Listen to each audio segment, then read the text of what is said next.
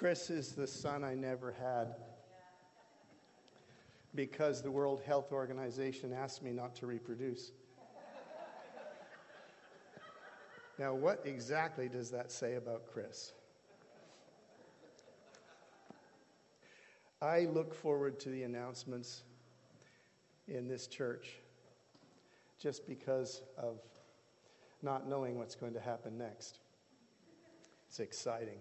Well, look, before we jump into Romans, I want to read you the email that I received yesterday from Stephanie, who is with our team in India. So let me just read this to you quickly. Oh, thank you. I forgot it. My son.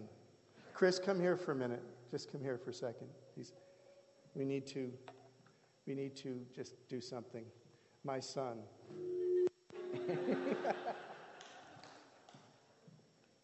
Okay, this is from Stephanie, who heads our team, and she is with our team and with our Pastor John and his part of his family, and they are with a bunch of people, some from other churches in India. And here is the email that we just received. Hello, friends. We've arrived. We are in Bengaluru and had a great day today meeting our national leader, hearing his testimony and learning about the people we'll work with this week. We got to do a bit of shopping as well. Thank you for praying for our teammates from Texas. They made their flights, though they had some challenges during travel. A man actually died in my colleague's seat on the plane. This man came out of the restroom, looked at my colleague and said, "I need your seat." He was quickly attended to by the airline staff. They performed CPR for 50 minutes. He didn't respond and he passed away. He was an Indian man who was traveling alone. This sobering story really puts things into perspective. We do not know how much time we have. Every day of life is a gift from God. We wonder, had this man had an opportunity to hear about Jesus? The week we get to share the good news, this is a week of life with people who have never heard the name of Jesus. Never heard before the name of Jesus. The group we'll be working with are so low caste that other believers won't have anything to do with them. Our national leader told us that when we go to them, they will feel loved. By God's grace, we hope to see many of these precious people come to know Jesus this week. Our national leader plans for these new believers to be trained so they can reach the villages that surround them. Not only that, he wants to develop a training center to develop leaders from this group who will reach the 30 other unreached groups in this area. So, God willing, as we encourage and minister to these new believers, there will be a great ripple effect resulting in people from many tribes and tongues being reached for Christ. Please pray with us towards this end. Let's make Jesus famous in this region till there's no place left. Stephanie. P.S. Tomorrow we travel by bus to our ministry location and we'll do a bit of sightseeing. The team is in good spirits and people are feeling well, though in need of good rest. It's encouraging, isn't it? And exciting. Why don't we just take a minute and pray for that, okay? That they will be effective, that they will move in power, that many, many people will become Christians, and that indigenous leaders will be identified and commissioned and raised up to carry on church planting. So let's just take a moment quietly to pray ourselves, each one of us, about this team, for their safety and their protection, for the power of God through their lives, that this region is going to be impacted and that churches will be planted and left to carry on the work.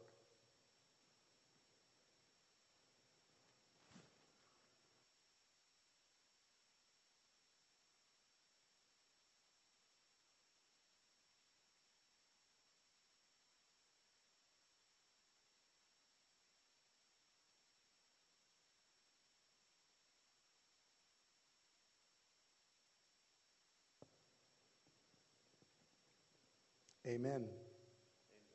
All right, we're going to start our series on the book of Romans. It is with serious trepidation that we do this. Have any of you ever heard of Martin Lloyd-Jones? Any hands that have heard of Martin Lloyd-Jones? He's one of the preeminent preachers of the 20th century in England. A brilliant guy, had a large church in London. And he preached the book of Romans and did a series on the book of Romans. How long did it last? This is an open book exam. Start shouting out your guesses. How long do you think Martin Lloyd-Jones was in the book of Romans? Somebody says, yes, this is like an auction. I won, I have three. I have three. Do I hear four? Do I hear four? Anyone? 4. 8. I hear 8. Do I have 9? Anyone? 9. Do I have 9? Give me 9. I have 9. Do I hear 10? Do I hear anyone? 10. 10 years. Anyone? 10. I hear 10. Do I hear 11? 11. He was in the book of Romans for 11 years. People. And we're going to do it in 6 weeks. I feel like a fool. I feel like a fool standing on the shore of a perfectly flat lake that's 2 miles across, skipping flat stones, and I just want to get one of them to skip across 2 miles. I don't know how we're going to do it, and here I am wasting time with you on my anxiety and fears, wasting precious minutes that in Martin Lloyd-Jones' life would have covered the first 2 words. Let's jump into the book of Romans. Okay, we're going to do an introduction. We're going to do a little background, discuss why this book was written, and then we're going to launch into the theme of chapter 1. He is writing this book to the Christians in Rome. Now, this is an interesting problem because how do we know how the Christians even got to Rome? How did Christians come to be living in Rome? Well, we're not sure, but it is likely that they were Roman Jews who became Christians in Jerusalem on the day of Pentecost, for that great outpouring of Holy Spirit power. And then, as Roman Jews, they returned to their city of Rome and they planted churches. Well, this would have been the identity of the Roman church. It would have been essentially a Jewish outpost of Jerusalem in the biggest city in the known world, which was Rome. It would have been a little bitty bit of really inconsequential nothing. But in AD 49, the Roman emperor expelled all of the Jews from Rome. Not only the Jewish religious Jews, but also the Christian Jews were expelled. They're gone from the city. And eventually this expulsion lapsed. But in the meantime, a Roman Gentile church became the prominent expression of the only expression of Christianity in the city, because all the Jewish Christians had left. Years later, on returning to Rome, the Jewish Christians find themselves in an inferior position to the Gentile church. They were number 1 once, now they're a real serious number 2. They're a minority in their own city. Their faith has been eclipsed by the Gentile Christian church, and this results in disunity, a serious problem between the Christians in Rome. And Paul is addressing this disunity. Now, I find it fascinating that the most profound theological book of the entire Bible, the book of Romans, was written not to be theological, but to address a pastoral problem. Had it not been for this disunity between these two churches, we wouldn't have the book of Romans. Had Paul not been forced to address a serious problem, we would not have the theology that defines our faith. Isn't that interesting? You know, we always picture these great theologians sitting in little rooms by themselves, thinking up great theology just for the sake of great theology. There's no theology in the Bible that developed that way. All the theology that we call theology today was pastoral in nature. It was trying to solve some kind of human problem. Now, I'm just going to divert for a moment. This is one of the reasons, if you remember back to the God questions we did last week, there were many questions about the apparent problems in the Bible and themes running in different directions. All those theological answers we gave came out of crisis in the Bible, some sort of pastoral issues within the church. The Bible is not a book of systematic theology. The Bible is a pastoral book, the purpose of which is to help people get close to God and stay close to God. So when you read theology, don't read it like it's in some kind of abstract intellectual thing. It's not. It's living and breathing, coming out of the problems of real people in real time and place. And the more we understand that, the more we see the heart of God through theology. It's not first about fighting over what is true. It's fighting over what helps people know God and stay close to God. Amen. That's the heart of the Bible. That's the heart of Paul in this situation. Everything he's writing is to solve a human problem. Now, the Gentiles, of course, why wouldn't they? They favor a faith that devalues the Jewish law and traditions.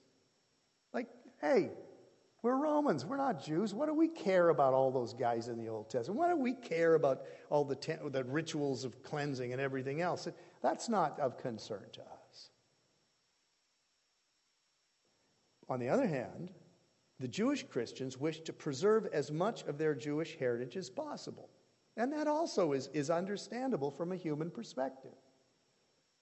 And now here is this guy God has called to solve the problem. He's a Roman citizen. Hello? He's a Jew. He's a Jewish intellectual. He's the perfect person to address this problem. Somewhere he sort of sits in the middle. He understands both cultures perfectly. And now he has a third thing to introduce that isn't either of them. This third thing is Christianity. This third thing is not just a spin on Judaism, and it isn't some Gentile thing. This new thing is the truth. And it is going to solve this problem, and it's going to solve every human problem that's ever existed. He's the perfect man for the job. He is going to define the difference between Christianity and Judaism. And for that we are eternally grateful, because that solution defines who we are and what our faith really is. So Paul wastes no time at all in setting out the foundation of his theology. Look at this paragraph. This paragraph is flat out amazing. Let's read it. Paul, a servant of Christ Jesus, called to be an apostle and set apart for the good news from God. The good news he promised beforehand through his prophets in the Holy Scriptures, the Old Testament, regarding his son, critical, who as to his earthly life was a descendant of David. He's already appealing to the Jewish people in Rome. Who, regarding his earthly life, it was a descendant of David. And through the Holy Spirit of holiness was appointed the Son of God. Now he's much more than just a descendant of David. Was appointed the Son of God in power, and here's its key proof, by his resurrection from the dead. He is Jesus Christ our Lord. That's a whole new concept. Through him we received grace, and of course this is the centrality of Paul's life. It is the difference between our faith and every other world religion, not just Judaism, every other world religion. The difference between our faith and all these other world religions is captured in one word, and that's grace. And that will be the centerpiece of everything that Paul says, because it is the quintessential understanding of the Christian faith, grace. We received him through grace. Not works, grace. And apostleship to call all the Gentiles. And what does grace require? Is grace one of those things that you just receive it and then you just do whatever impulse drives you? No. That's not grace at all. Grace is not just mercy. Grace is the transforming power of holiness living within you. And this grace leads to obedience that comes from faith, for his sake. And you are also among those Gentiles who are called to belong to Christ Jesus. He's now transcended the cultural backgrounds, the racial backgrounds. He's transcended all of that to say you are called to belong to Jesus Christ. Let's just look at the key positions in this paragraph. I've hit them, but I want to hit them again. He immediately establishes his position. He is a messenger sent from Christ Jesus. Next, he establishes his purpose. His purpose to bring the gospel, the good news. Now, I know you've heard that gospel means good news, but we don't really get how good it is, and we don't understand that it's news. We're so used to saying it, we don't understand why it's good or why it's news. We're going to look at why it's good and why it's news, and maybe we'll be refreshed in our appreciation and love for what God has done for us. The good news of Christ Jesus. Now he focuses in on the centrality of Jesus, God's own Son. And then he looks at the proof, Jesus' resurrection from the dead. And this leads us to what? This leads us to the application in our own lives, the lordship of Jesus. All of this, he repeats it again, is the gift of grace through Jesus, which comes by faith. And it is a call to obedience to Jesus. Look, if you wanted one paragraph to define our faith, that paragraph is it. Isn't that amazing? And he starts the book getting right to the heart of the matter. And he goes on to say this, "For I'm not ashamed of the gospel, because it is the power of God that brings salvation." Now he's introducing this concept of salvation. Salvation to everyone who believes. Again, it's salvation by faith. But he's giving the Jewish people their honor, first to the Jews and then to the Gentiles, because both chronologically and in terms of the revelation of God, he began with the Jewish people. And we are engrafted into their promises. And we share together the same identity as children of God.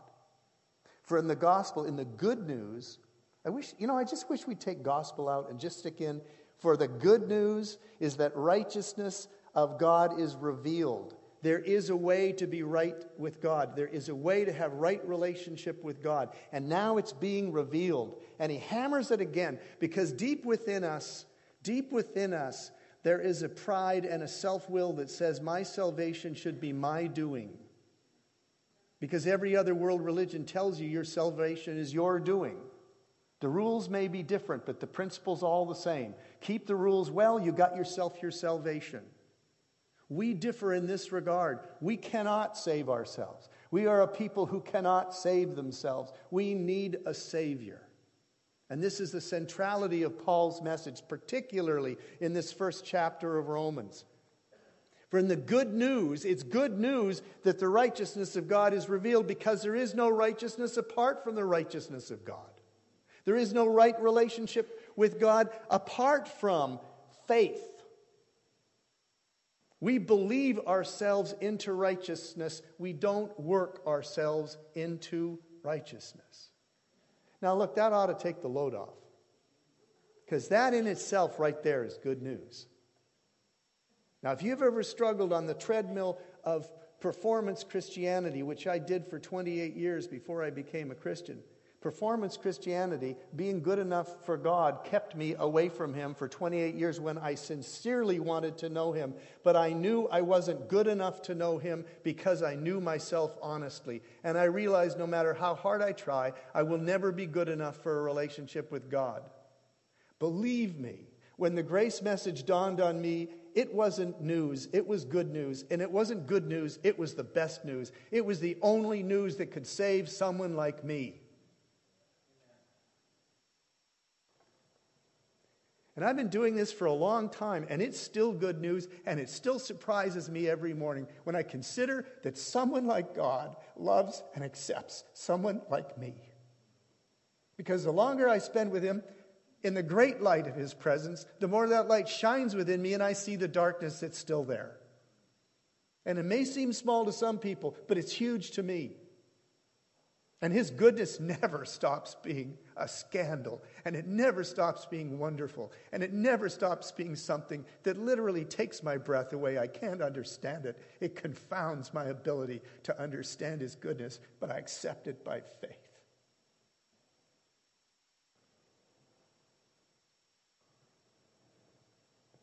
From first to last. Listen, you're going to need this faith.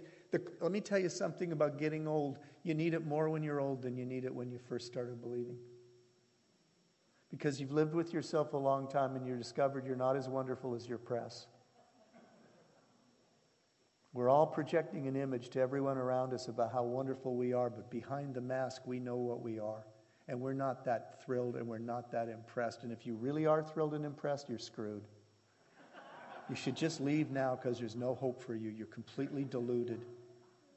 If you really believe your own mask that you're holding up in front of yourself, that photoshopped image of perfection, the Christian you wish you were, on the popsicle stick when you come to church, and all the other people in church have their popsicle stick up with their little photoshopped masks, and our masks are talking to one another, and our masks are having fellowship, but behind the mask is the real person.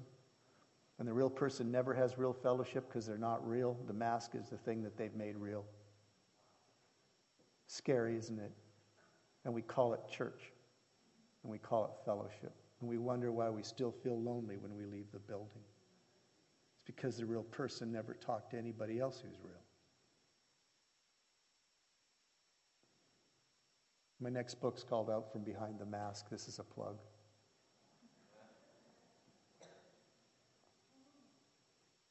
But it's true. See, the good news is that He died for the person behind the mask. And you know what? He's not in love with the popsicle stick photoshopped image. He's in love with the person behind the mask. People, that's good news. It doesn't get any better than that. And it's by faith, because you believe yourself into it. Because it's so crazy, it's beyond belief, but you believe yourself into the fact that He loves you just the way you are. I'm not ashamed of the gospel, because it's the power of God that brings salvation to everyone who believes, first to the Jew, then to the Gentile. For in the gospel, the good news, the goodness of God, the holiness of God was revealed. It's a goodness and a holiness that comes to us by faith from the beginning right to the end. Just as it is written, the righteous will live by faith. Now, he's introduced a radical concept here. He's introduced this idea that we need salvation. This is the first time he's introduced this concept of salvation. That we need salvation. We can't save ourselves. But here's the question. See, this verse, by using the word salvation, making it central to his theology, this raises a question. It begs the question, well, salvation from what? And why? What do I need salvation from, and why do I need salvation? And this is the first issue that Paul addresses in detail. Until we understand why we need a Savior, we cannot understand the good part of the good news. Does that make sense? If we don't know why we need a Savior, then the fact that He saved us is not particularly significant to us. So Paul fills us in on our core human problem. And here's how he starts. The wrath of God. Well, that's positive, isn't it? The wrath of God. This is a really, really unpopular message. When was the last time you heard a message about the wrath of God? Never.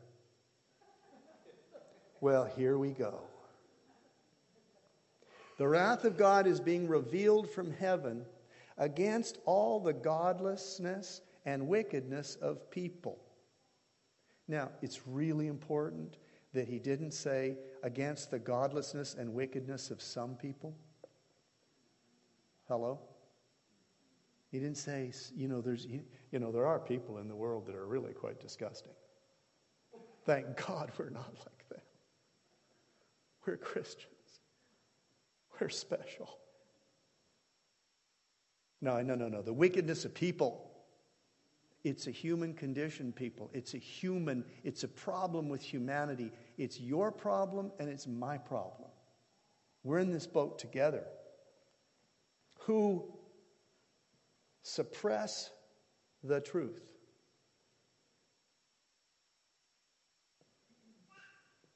What truth? That you need a Savior. That you need a Savior. That the photoshopped image on the popsicle stick is not who you really are.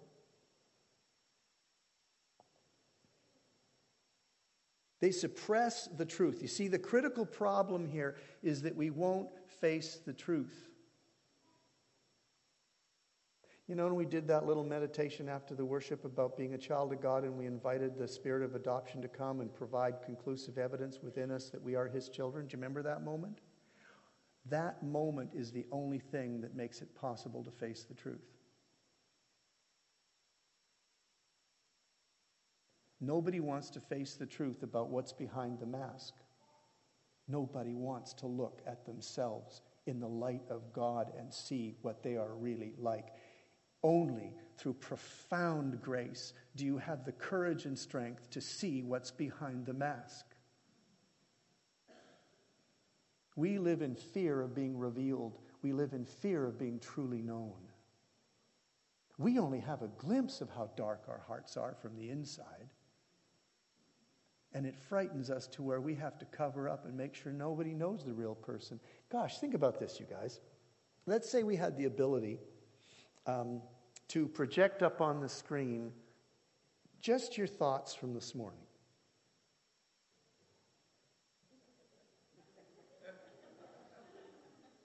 Who wants to go first? Francisco just volunteered Chris.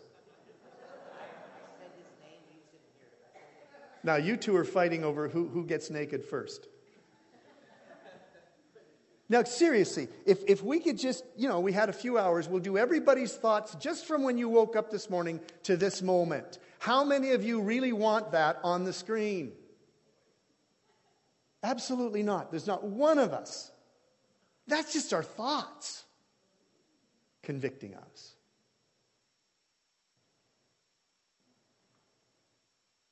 Suppressing the truth. We suppress the truth by commission when we lie, and we suppress the truth by omission when we fail to tell who we really are. It's our nature to hide. Since the Garden of Eden, the way we've handled our problem is by hiding, covering up. We call it a cover-up. Suppress the truth by their wickedness, since what may be known about God is plain to them, because God has made it plain to them. Do you know why people don't want to come to God? Because coming to God is going to mean revealing who they really are, because He can see absolutely everything. For since the creation of the world, God's invisible qualities, His eternal power and divine nature have been clearly seen, being understood from what has been made, so that people are without excuse. What Paul is trying to say is, it is our nature to suppress the truth, but we can't suppress the truth of God. We can suppress the truth about ourselves and lie to ourselves, but if you will even look at nature, even for a few minutes, you must come to the conclusion that there's something going on here beyond chance. There's too much beauty, there's too much majesty, there's too much order, there's too much design, there's too much grandeur, there's too much everything that's beautiful and good. There's too much of it to say it's accidental. We are without excuse. No one can say, I'm not at fault for ignoring God in my life because no one presented evidence to me of His existence or His goodness. You can't say that. A fair examination of nature is all anyone needs to reach the conclusion that behind creation stands a powerful and good Creator. I'm going to go off on a rabbit trail here because I just want to. We did the God questions for the last 6 weeks, 8 weeks, whatever it was. And one of them dealt with evolution. Here's the problem with evolution. Up until the advent of the electron microscope, which allowed us to look at the actual mechanics of molecular structure, up until that point, we thought that, chemistry was just a bunch of goo running around with things hitting it, and by chance, things could come out of that goo because it's all just unknowable, mysterious goo. Well, we now have the ability to look at molecular structure at a molecular level, and guess what we found out? It's all a bunch of little machines with gears and cogs. The flagellum of a bacteria has more than 40 parts. There are gears that drive that little flagellum in a circular motion that drives the bacteria forward. You tear it apart. It has all these perfectly made little machine parts, and they have to fit together, get this, in an order. Like putting a machine together, like putting a car motor together. They have to go together in a certain order. How do you get random chance putting more than 40 parts together in a perfect order that has to be done perfectly? You can't. It screams intelligent design. But here's the problem. The people suppressing the truth, who will not face it, are committed to a theory which takes God out of creation. And so they will not debate this point. There was a non-Christian professor who suggested to his faculty that they ought to debate the issue of intelligent design because it raises good questions. Not only did they refuse to face that, they fired him. This is called suppressing the truth, when you won't even entertain a question that might question your assumptions. And they call Christians narrow-minded. That felt good. A designer's fingerprints are on everything. So Paul says that because of this fact, God's wrath, which means anger and punishment, is coming against those who attempt to suppress the truth about God. Well, these are strong words. Anger, wrath, punishment. Now, when we think about anger, wrath, and punishment, we think, if you think Old Testament terms, which is the context for Paul's writing up to this point, you would think, well, of course, God's wrath is calamity, like plagues and diseases and crazy weather and earthquakes. It's just nature fighting back. It's God dropping judgment from heaven in some overwhelmingly powerful way. That's how he would see this calamity. That's how Paul's readers up to this point would understand God's wrath, because that's the history of the Jewish people. So we live in this terror, like, okay, steel yourself. Any minute now, the sky's going to fall. The wrath of God's going to come. That's what we're expecting. But that's not what Paul says. Paul says God's wrath is coming because you've suppressed the truth. But here's God's wrath. He doesn't bring plagues or calamity. He simply allows them to spiral deeper into their own self-delusion until they are incapable of either perceiving truth or incapable of rational moral reasoning. He gives them over to sexual perversion and, quote, a depraved mind, unquote. Look at this. Furthermore, just as they did not think it worthwhile to retain the knowledge of God, to face it and keep it, and make the knowledge of God's existence a part of their decision-making process. So God gave them over to a depraved mind so that they do what ought not to be done. This depraved mind is an extremely interesting concept.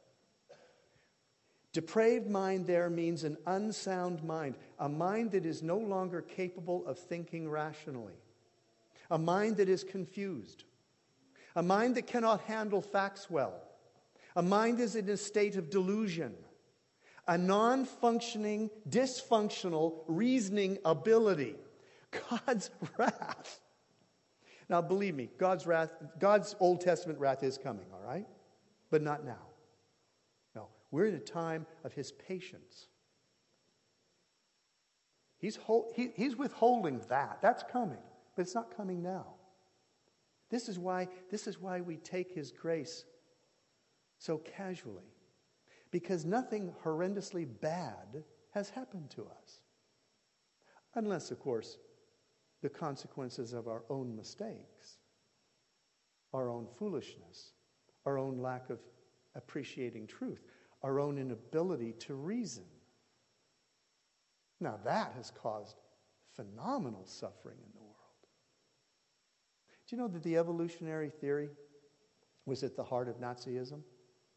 It was their intellectual justification for the eradication of anyone they wanted to kill. Isn't that interesting? Take God out of the equation in creation, and you can pretty much do whatever you want. Moral accountability is gone.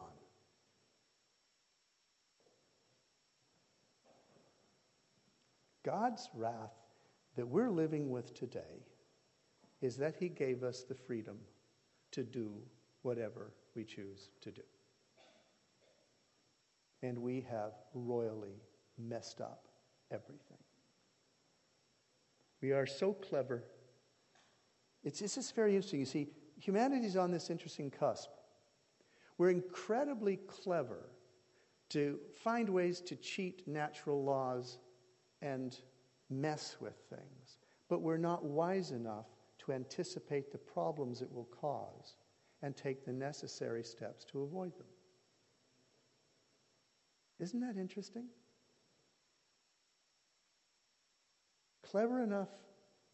Well, I mean, look, like it's so clever enough to learn to use fertilizer, to amp up and multiply crops, but not wise enough to understand its effects on the topsoil over decades and what happens to it. Now we're addicted to fertilizer.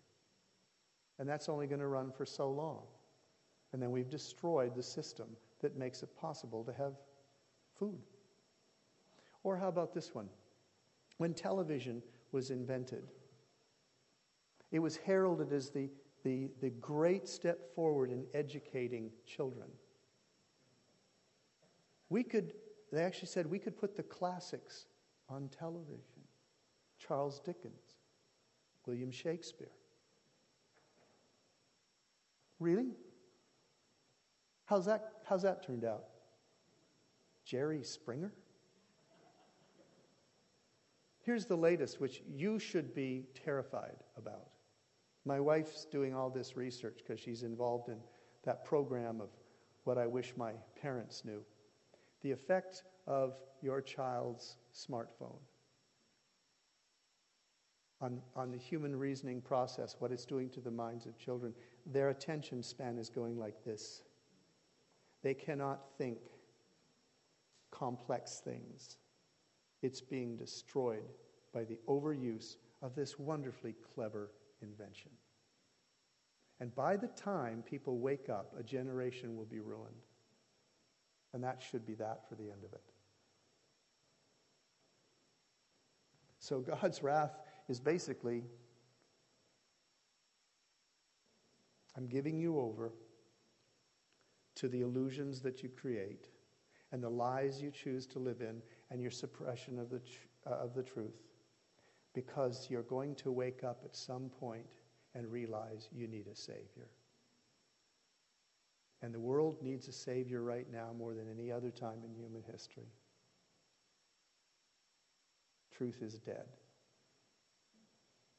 Postmodernism has seen to it that truth is dead. Now truth is fashion. Whatever it is fashionable to believe, that's the truth.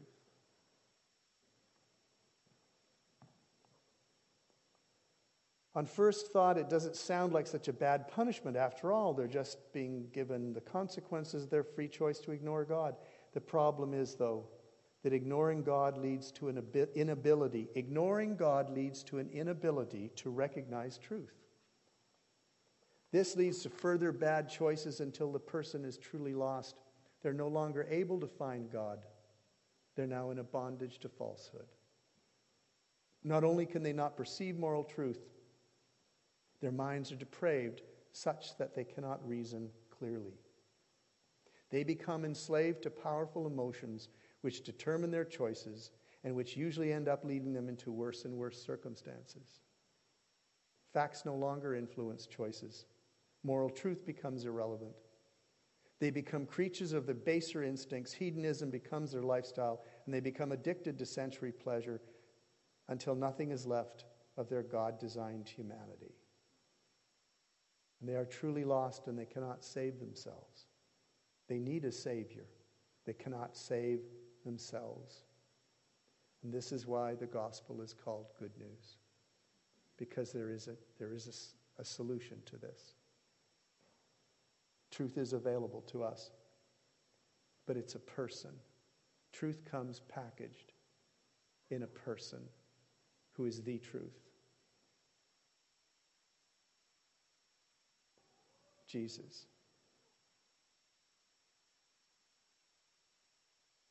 To one extent or another, this is what all of us were becoming before we were found by Jesus. All of us. We were, or we are, all somewhere on the downward slide of ignoring God in our lives. And there is no room for comparing ourselves to those further down the slide and attempting to comfort ourselves with the fact that there are worse people than me. If you're not living for Him, you're living on the downward slide. If you have not found Him, you need to. And this is Paul's message. Let's just take a minute and close our eyes.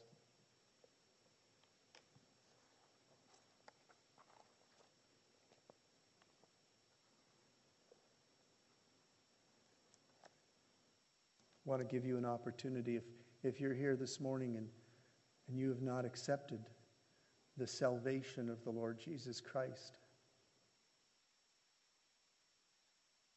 then you're lost. You may not feel that lost right now, but you're on the downward slope. And you're moving away from truth, not toward it. But you have an opportunity right now. You can turn to Him. And you can say, I realize my need of you. And I want to be free. I want to be free of myself. And I want to know the truth. I want to know you. I need you.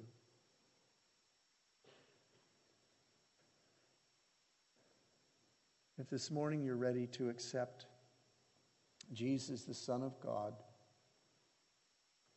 who was killed for your sins and your tendency to suppress the truth. He took the punishment for that. He died, hung on a cross, but He was resurrected. Paul reminds us He was resurrected by the power of God, the power of holiness. And if you accept Him as payment for your sins and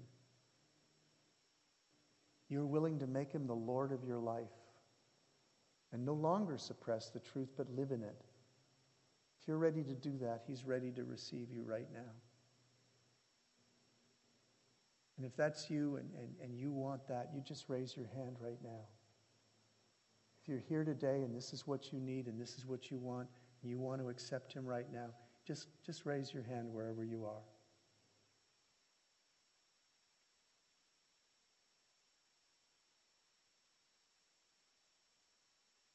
Thank you, Lord.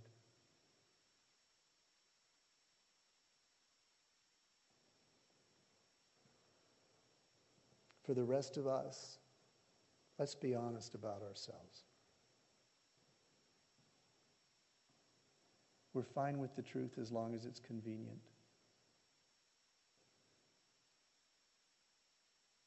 So shall we make a commitment to Him? Show me more truth and I'll obey it. Show me what I need to face in myself and I'll face it. Show me what I need and I'll respond.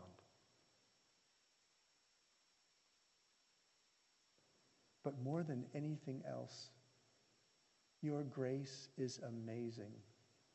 Your love for me is overwhelming. It's unearned. It's undeserved. But you're so good. And let's go out with a fresh perspective on what we've been saved from and who we've been saved to. And the immensity of His love. The ridiculous, lavish, irrational extent of His love. And accept it unto yourself as a gift. And enjoy Him. And enjoy His love. And see yourself in a new way.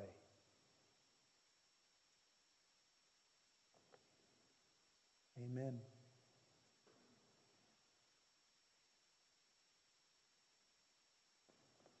Now, we didn't have a ministry time after the worship, so why don't we do that now? Prayer teams, if you would come and stand at the front. If you're here with any need at all, maybe this message has tweaked something inside and you want prayer about it, or maybe you've got a sickness that you'd like prayer for, or a problem in your life that you'd like prayer for, but you need to encounter God in it. We invite you to come forward now, and we're going to end with prayer. And if that's not you, then please come back next week. It might be better news. It won't always be like this. Okay. If you need prayer, come forward. If not, go love somebody.